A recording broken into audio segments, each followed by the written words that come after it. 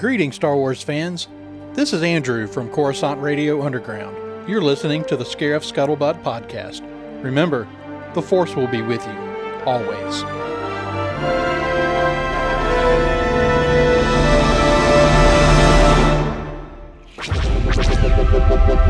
This podcast is part of the Red 5 Network. For more Red 5 Network podcasts, visit red5network.com.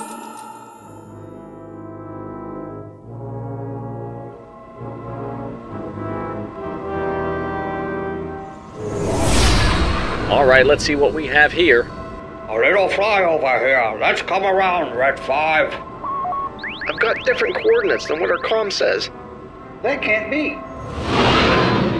Got the chatter, pilots. We've got a mission to... What was that? Red 5. Come around to point 02 and stabilize. Red 5?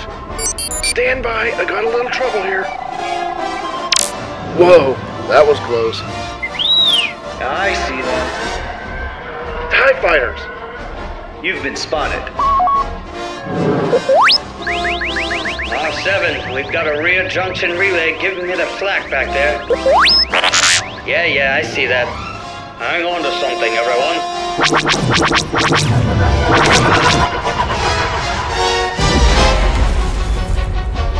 This is Red 5 Mission.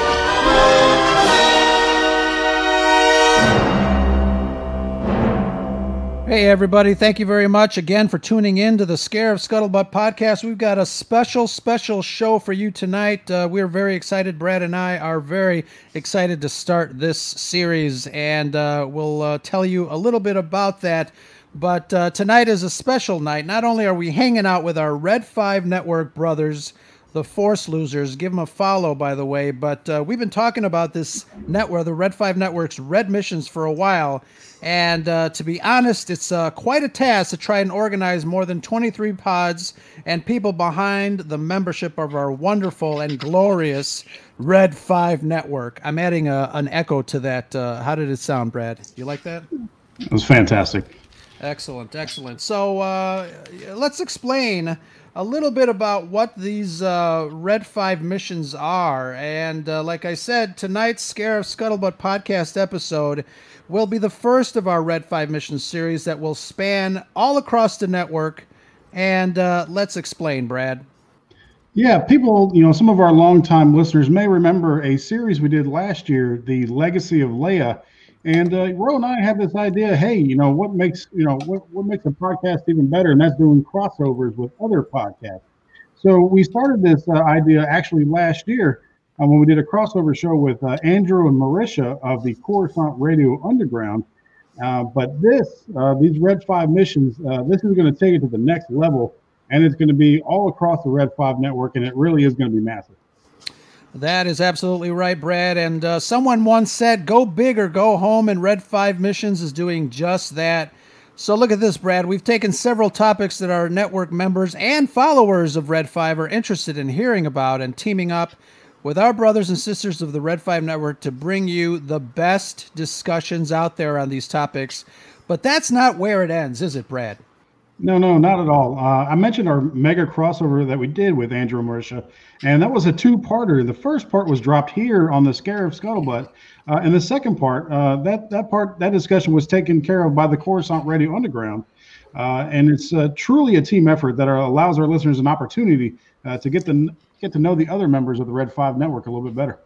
Absolutely. We are so proud of everybody in all the squadrons, especially now that we've started Blue Squadron, and the membership continues to grow. It is fantastic. We want everybody to get an opportunity to meet folks, not only from our main squadron, the Red Squadron, but our lovely friends of Gold Squadron and the newly formed Blue Squadron. Yeah, so just to remind folks and those who may have not heard, we've got Rogue One Radio and Wookiee Radio in Blue Squadron. I can't wait to join them on the show soon, right here on the Scarif Scuttlebutt podcast. That is fantastic. And so let's start out the show now that we've explained what Red 5 Missions is. And we're very excited to have these guys on the Scarif Scuttlebutt podcast, at least part one. Kevin Brad from the Force Losers podcast. Guys, how's it going, man? It's going amazingly. How are you guys holding up? Fantastic. Sick. Yeah, man. Thanks for having us on. We're both honored and slightly intimidated by having to kick off the Red 5 missions. Not at all. Well, we appreciate you guys inviting the smelly kid in class over. We're going to try to not stink the joint up too much. You know what I mean? You shouldn't talk about Brad like that. That ain't right. I know. I always feel like, we pair up with you guys and it's just like the bigger brother and like we're the little one that's like all scrappy. We got a black eye and missing a couple of teeth and we're just like, let's keep going. Yeah, the term punching above our weight class comes to mind, but we can hang. Yeah, definitely. I got my adult beverage here. We got our Scarif Scuttlebutt T-shirt. Friends don't let friends fly X-wings, and we are ready to go. We are very excited to start the Red 5 missions here with you guys, and it's in the short period of time that we've kind of teased tonight's recording session. Tonight we are recording Sunday night. And this episode drops. If you're listening to it, it is Thursday for you, or hopefully you're listening to it on Thursday. But it's very exciting. We can't wait. This is kind of a monumental thing. It's been a couple of weeks in the making, and I really can't wait to have everybody kind of do their own thing and record these crossover episodes across the Red 5 network. It's very exciting. Yeah, man. I mean, like just the potential here for, people to gain exposure to other shows. And then on top of that, like we're going to get pairings that haven't been done before. So you're going to get a whole large variety of conversations, which is, in a sense, it's what the whole thing's about, right? Like having a bunch of different meeting of the minds and creative people kind of getting together and sharing all that stuff. I mean, it's like emblematic of what this network is supposed to be. I am super stoked, super excited, and I could not have said it better myself. Thank you very much, Kev. That is awesome. You're welcome. I try. Always two there are. No more, no less. So let's get into this topic. We started to really brainstorm and try to figure out what we can talk about. Star Wars has been around for quite some time, and there doesn't seem to be a lack of topics to discuss. I don't think, if you're going to start a Star Wars podcast, becoming intimidated by starting one is probably not a good thing, because I don't know how many Star Wars podcasts there are, and we've got quite a few within our network, but it's really fun. It's really fun to talk about. But this topic in particular is we're going to get really deep and very we're going to shine a light on something that we've been talking about. Kev or Brad, let's tell everybody what the topic is, and then we'll dive right into it. So tonight's topic is there's always been a big to-do about the Jedi and their relationship to the Senate and the Republic, and whether or not that was to their benefit, if that was the right way to go about it. And so we're going to dig into that tonight. We're going to dig into, was that the best decision for the Jedi to become that embroiled in the Senate and the New Republic, or the Republic as an entity, or, and then moreover, we're going to move on to talking about, with Rey and her Jedi Order, what role do the Jedi play in the New Republic, if any? It's fascinating stuff. And I know the prequels get a lot of flack, and they're very different Star Wars films than the original trilogy. I mean, people give it crap for being too political, but I actually love that. And I know Brad and we talk about that a lot during some of our deep dives, and it's just, it's fascinating stuff. And I know, the politics of Star Wars, kind of gets muddled with real world politics, but we always want to try to, crisscross the two. But the politics in Star Wars is a very different animal. And I think, we're really going to get into it. I know, Brad, you had some opportunities to do a little bit of research regarding the Jedi and the Senate, especially in the prequel trilogy, because really that's where George kind of introduced a lot of this stuff. I actually love that. How do you guys feel about the politics in the prequels? I'm going to start with my partner in crime here, Brad, because I know you've got a lot of things on your mind when it comes to politics lately.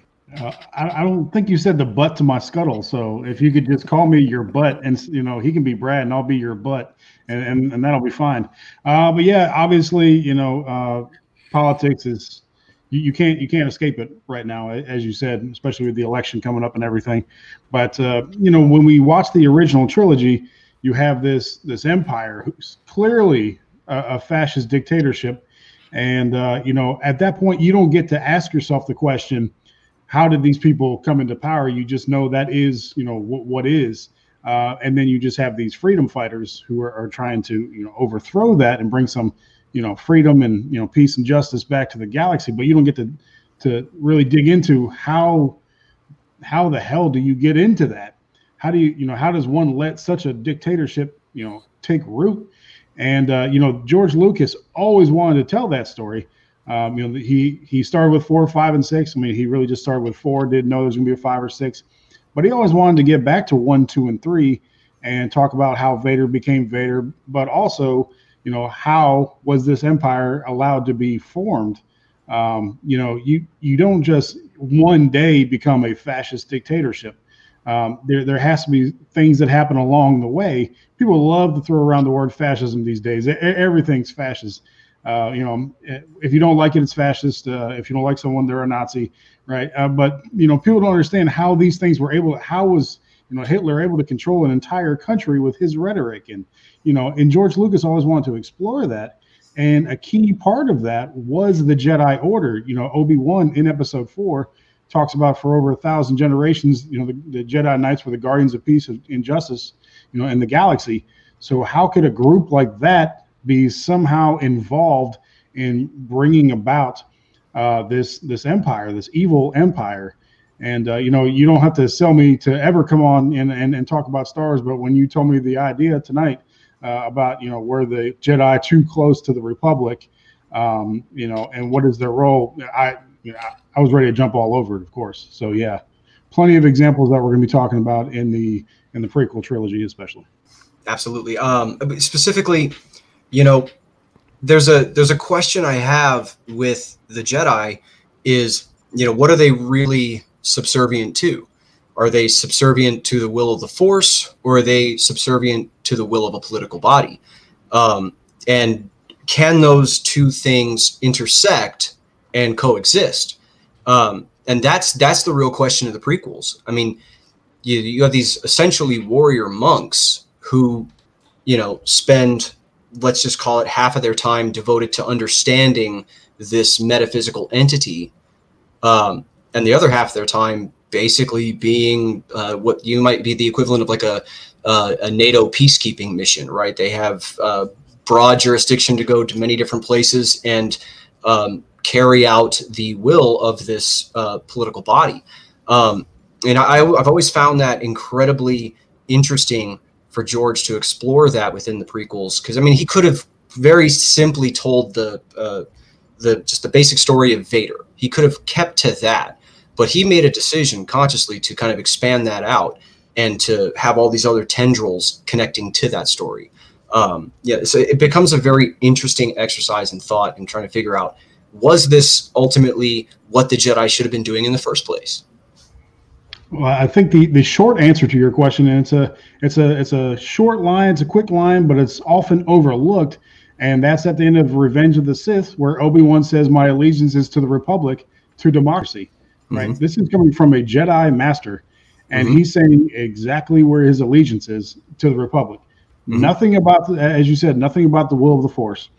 But you have Anakin over here, now Vader, talking about his new empire, and you have, Obi-Wan over there talking about his allegiance being to the Republic. So nothing about the will of the Force at all. So, that's, and no one ever talks about that line really. So I'm glad we're getting into it tonight. Yeah, that's really, really interesting. I never really thought of that Brad, again, just going back to, it's just amazing how much Star Wars really surprises me. And when we sit down here in front of the microphone, we start to pick it apart, and just other things that just reveal themselves to us. And that's a great point, Brad. I've never really thought of that. So, the other thing too that kind of gets a lot of attention is that line that you just mentioned about for over 1,000 generations the Jedi were peace. It's the Jedi weren't flawed, or at least weren't perceived to be flawed, for a really, really long time. I think, Brad, we talked about this before. It seems like, now people are starting to see some of the failings of the Jedi, and that line says it perfectly. And I'm wondering too how, and I know we've got some brand new Star Wars coming up in the form of books and things like that with Project Luminous and the High Republic. I'm wondering how much they're going to go into, I guess, the machinations of the political structure within that era of Star Wars. Are you guys hearing any traffic on the internet regarding that, or we don't even know anything yet, do we? Explicitly no, but you'd have to assume, because they're calling it the High Republic era, that we're going to see a very ingrained Jedi Order into the fabric of the Republic. But the question is, it's 200 years before the Phantom Menace. That means it's 200 years prior to the already in process degradation of the Republic. By the time we get to Phantom Menace, by the time we get to Phantom Menace, Sidious has been moving behind the scenes. If you want to consider Plagueis canon, it goes back even further than that, and they've been slowly chipping away at the functionality of the Republic. So 200 years prior, you'd have to assume that it should be functioning better, honestly, than it was at the time of the Phantom Menace. So maybe with a properly functioning system, maybe the Jedi aren't as susceptible to the offshoots of that kind of degradation, if that makes any sense. Yeah, for sure. And I think they have to, and I want Brad to be able to weigh in on this as well. But I think they have to, because when Disney came in and scrapped all of the the Legends material, the expanded universe stuff that we had, they got rid of a lot of these things that we're talking about. If you read the Dark Horse comics back in the 90s especially, and then around the turn of the century, they talked about these issues. They talked about what happened 4,000 and 5,000 years before what we saw in the original trilogy. And they actually explored these ideas of the Jedi being so closely connected with the Republic. And then Disney came in and made that all Legends. So I think they definitely have to revisit this, that concept in the High Republic.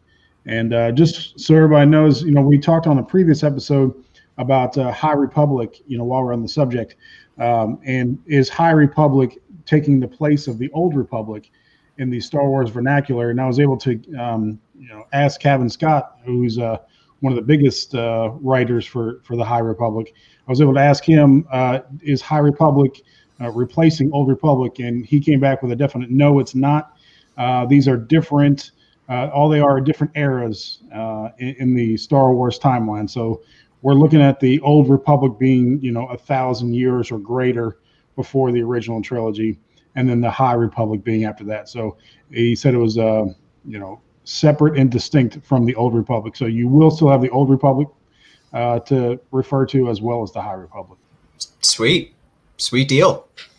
I think it's interesting in the sense that, like, one thing I'm kind of hoping to see from the High Republic is, nothing explicit in terms of like it has to be the subject material of a book, but if you have just a quick little aside in one of the books that hints at, some of the stuff going on behind the scenes, being a Sith Lord, because the Sith grand plan had been in motion since Darth Bane, unless I'm mistaken.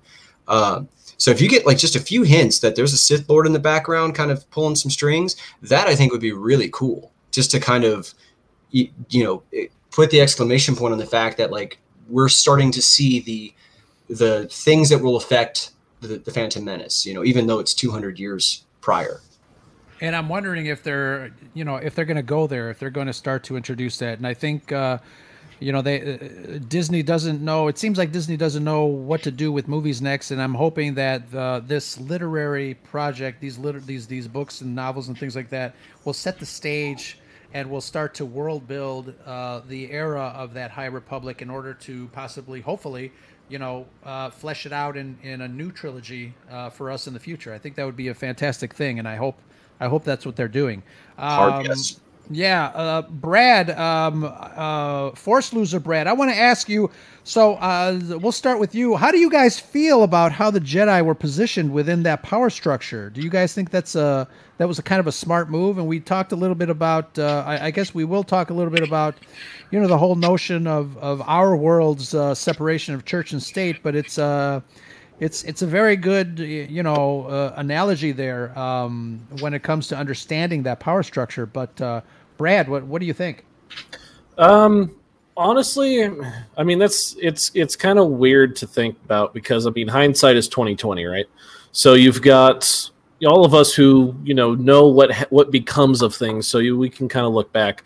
Honestly, I feel like the structure that they had placed there with the Jedi installed and everything, I feel like that was, I mean, it had to have been a mistake because it all went wrong. Machinations or not, but Brad mentioned all the legends and everything, and then if you go back, there's thousands and thousands and thousands of years of Jedi being a part of this republic and being integrated into it, and it usually went a little south. So, I mean, I don't think it's necessarily a good idea. I feel like the Jedi work their best when they are separate from the Republic as peacekeepers and mediaries rather than generals in wartime or anything. Yeah, I mean, I tend to agree with Brad's assessment there because, and this kind of makes me think about, the line that Brad mentioned with Obi-Wan saying his allegiance was to democracy, to the Republic. It's, Jedi should not be possessive of the Force, right? They're not possessive of it. It's not something that they control. It's something that they are connected to. But when they become the functioning arm of that political body, they are then using the Force to those purposes. They are using the Force to either influence negotiations, defend themselves in middle of conflicts, using power to sway the outcome of conflicts, generally to the Republic's benefit. It's a bit of vanity that maybe Luke was talking about in The Last Jedi, that they become so possessive of this power that they used it to the ends of the Republic. And I think that ultimately, we talk about the Jedi not really being able to use the Force towards revenge of the Sith, not being able to sense what's coming. Maybe that's something to do with it. Their connection to it was not pure because they were using it towards these ends. While we're on, I guess we're going to be on separation of church and state the entire time. Yeah. But specifically, the reason for that separation is this is a two-way street, right? So you want to protect the religions from the state, right? But this is actually a two-way street. You want to protect the states from the religions. And what I mean by that is, what Brad mentioned about these thousands of years of conflict, right? The conflict between the Sith and the Jedi goes back millennia.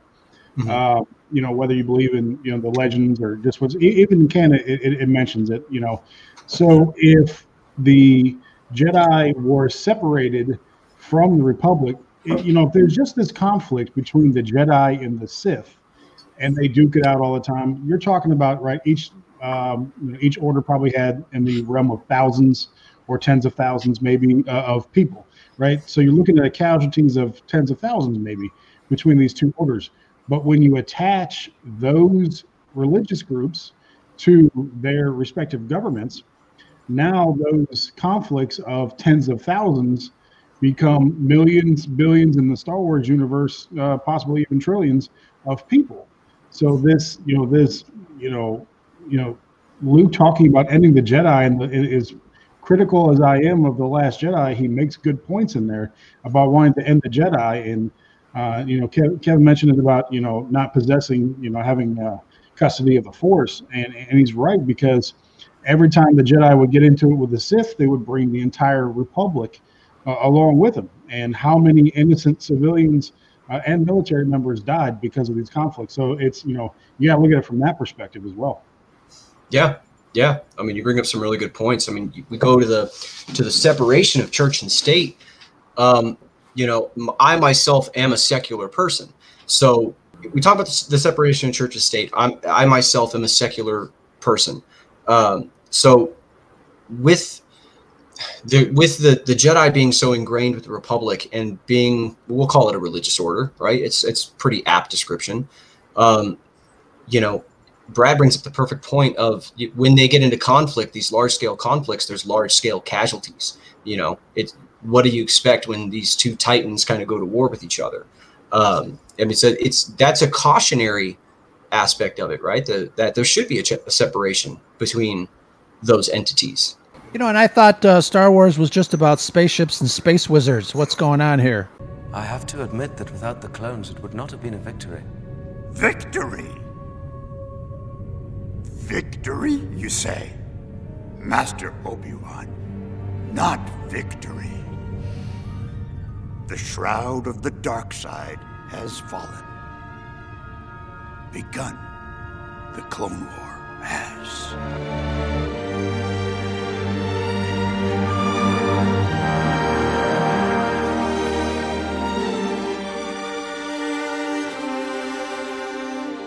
Those are some very intriguing points, regarding the Jedi, and I definitely would categorize them as kind of a religious sect. We have, the mysticism of the Force, and I know, it's ever evolving, and I'm hoping that Star Wars in the future will help us create some more myth based on what George Lucas has set up. I know a lot of people are hopefully looking forward to that, especially with tomorrow's release of The Mandalorian. We've got season 2 of The Mandalorian. Everybody's excited. We've got the child doing the magic hand thing, and it's going to be phenomenal. And hopefully tomorrow we'll be able to see, at least in the first episode, we'll have some clues about what's going on with that. But I wanted to get to we put this out there on Twitter, and I wanted to get to some of our followers that are excited about this episode and talk a little bit about their comments. Brad, what do you got? Who's first up on the roster here? The first one I want to talk about personally, she's on there as Rogue on Twitter at Lesbian Trilla. That's the Twitter handle, are they called these days? And she says there's a difference between being near politics and having political influence. The Jedi lacked the former, and in the Clone Wars, we see them stonewalled by politicians constantly. They were beholden to the Senate, but the senators rarely took their advice into consideration. And, I think that's an amazing point, and it kind of, brings up the first example I was going to specifically give from the movies. We see it a little bit in The Phantom Menace, where they kind of farm out some work to the Jedi, working as ambassadors, for the Chancellor. But you really see them, how interwoven it is in Attack of the Clones. And you see it right from the basically the first scene in the Chancellor's office. After the assassination attempt of Padme, you see the Jedi meeting with Chancellor Palpatine right there, and Rogue's correct in the statement. They're talking about basically, is the Republic going to collapse because these systems want to succeed from the Republic, and he's sort of asked the Jedi for their advice. Mace and Yoda are both there. But then he immediately goes against what they say, and he says, "Well, I'm not going to allow that. I'm not going to allow this to, this this republic, which has stood for over 1,000 years, be broken up. So he's got the Jedi there pretending to get their advice, but immediately he says, he countermands what they say and says, we're going to have this Military Creation Act, and that's what the whole, that's why Padme was there, was for this vote on the Military Creation Act. So there's a lot of historical references there. When we talk about Star Wars, a lot of times we'll talk about either Vietnam or World War II. But here, we have the beginnings of our own Civil War, where, some southern states want to succeed, and, the president didn't want to have it. And everything kind of spiraled down from there, and what ended up happening with the Civil War. So there's historical reference there. But immediately he got the kind of forced buy-in from the Jedi to be part of this conflict. Mace doesn't put his foot down and say, no, we're not doing that. He just gives them a little cautionary, hey, there's not enough of us to be soldiers. And that's why the Jedi become generals instead of just foot soldiers, because he says there's not enough of them. And that's how he ends up putting the Jedi on top of these military forces. So yeah, I think she's right. It wasn't a two-way street with the Republic, at least at this point in time. Yeah. And it's the question that keeps coming to my mind in this situation when they're talking about the disillusionment of the Republic basically dissolving. The question that keeps coming to my mind, if I was to take a Jedi's perspective, is what's the Force's stake in this? How is this the will of the Force, or is this our will, right? And maybe at that point, with the Jedi being so embroiled into Republic affairs, at that point, can they discern the two things? Is this the will of the Force, or is this our will? Are those two things discernible at that point? That's the one question that keeps coming to my mind in that scenario. Yeah, that is fascinating because, in the real world, we've got, we almost have sayings like, what would Jesus do? And, what is it the will of the Force? Or, we've got, this will that, this is deep, but, are we in control of ourselves, or is there a higher power that's kind of running things? So it's, when it comes to the Jedi, I mean, who knows? I mean, that's really, really some interesting questions. Yeah. And that's kind of the thing. I don't even know if they know at this point, I mean, I'm sure their interest is entirely ethical. They do want to probably prevent bloodshed, and they probably do want to prevent, a major cataclysm, but at the end of the day, they didn't. And right. At the end of the day, they did step into the role of general and commanded forces in battle. At the end of the day, that's what they did. And I know they fought that a little bit because they're saying we can only what was that line that May said to the Chancellor? We can't fight a war for you. But they ended up they did. Yeah, they're protectors. They're not they're not warriors or right. Not soldiers. But I think you don't hear much discussion. At least I'm trying to think of some examples from the prequels where they are actively discussing, is this the will of the Force? A little bit near the end of Revenge of the Sith, I think, when they realized they fully screwed up at that point. But I think what they did was they tried to convince themselves that, as people do in real life, that everybody in the government is actually looking out for the best will or the for their constituents, for the population of the galaxy. And so they convinced themselves that if they supported the Republic and the Republic was a good thing, then I guess somehow they were supporting the will of the Force, which of course is completely wrong in every single way, and they should have known better. That would have been willful ignorance at that point, I think. Yeah, and I think that is, honestly, I think that's a general consensus. I think the general consensus, even among fans, is that, this was a misstep for the Jedi to become this deeply embroiled in those kind of affairs.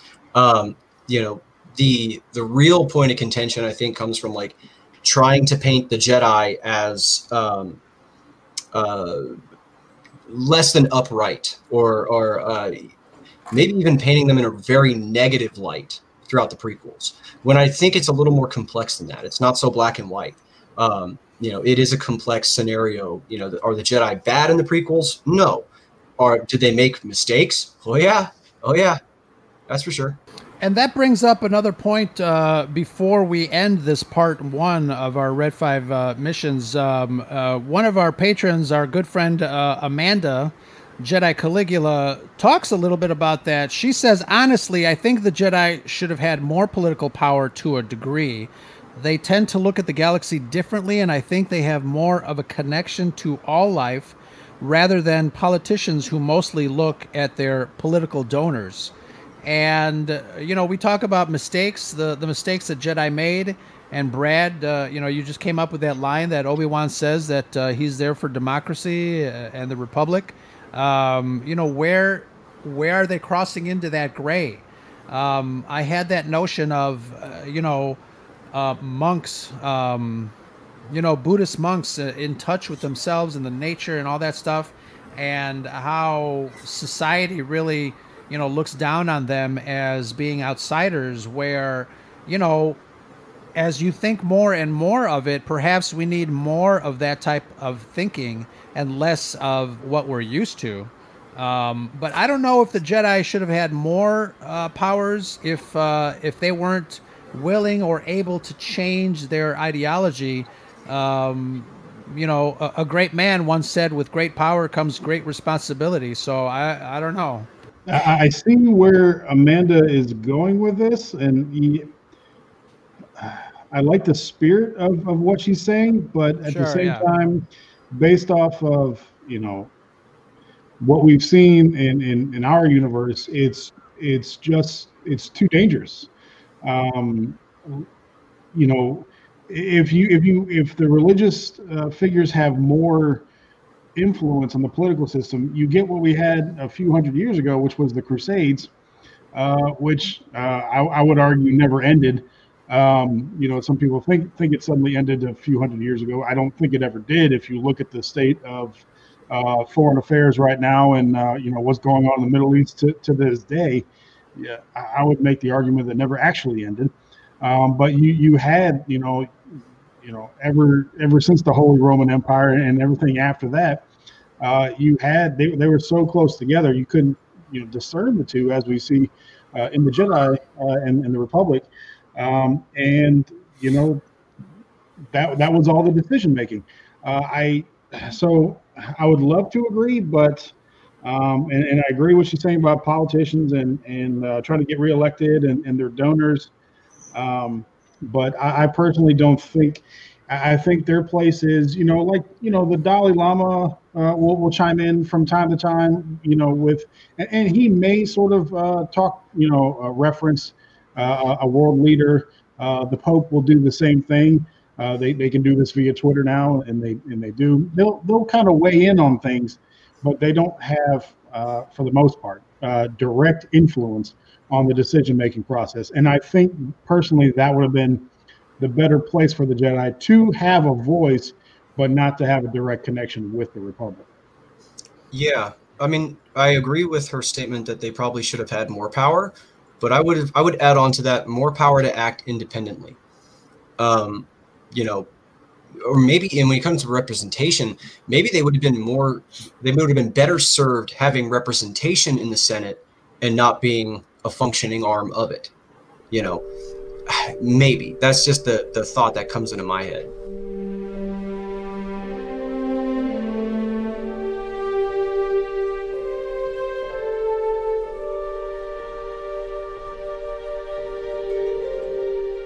Well, it's all fascinating stuff, and obviously I think even in this 40 plus minutes we've only scratched the surface, but that's what a part 2 is for, don't you think? That's right. So so guys, thank you very much for joining us here on the Scare of Scuttlebutt podcast, the initial, our premiere series of the Red 5 missions from the Red 5 network. We're going to keep going, though, because this is a topic that, we can't cover in just half an hour. So join us, everybody.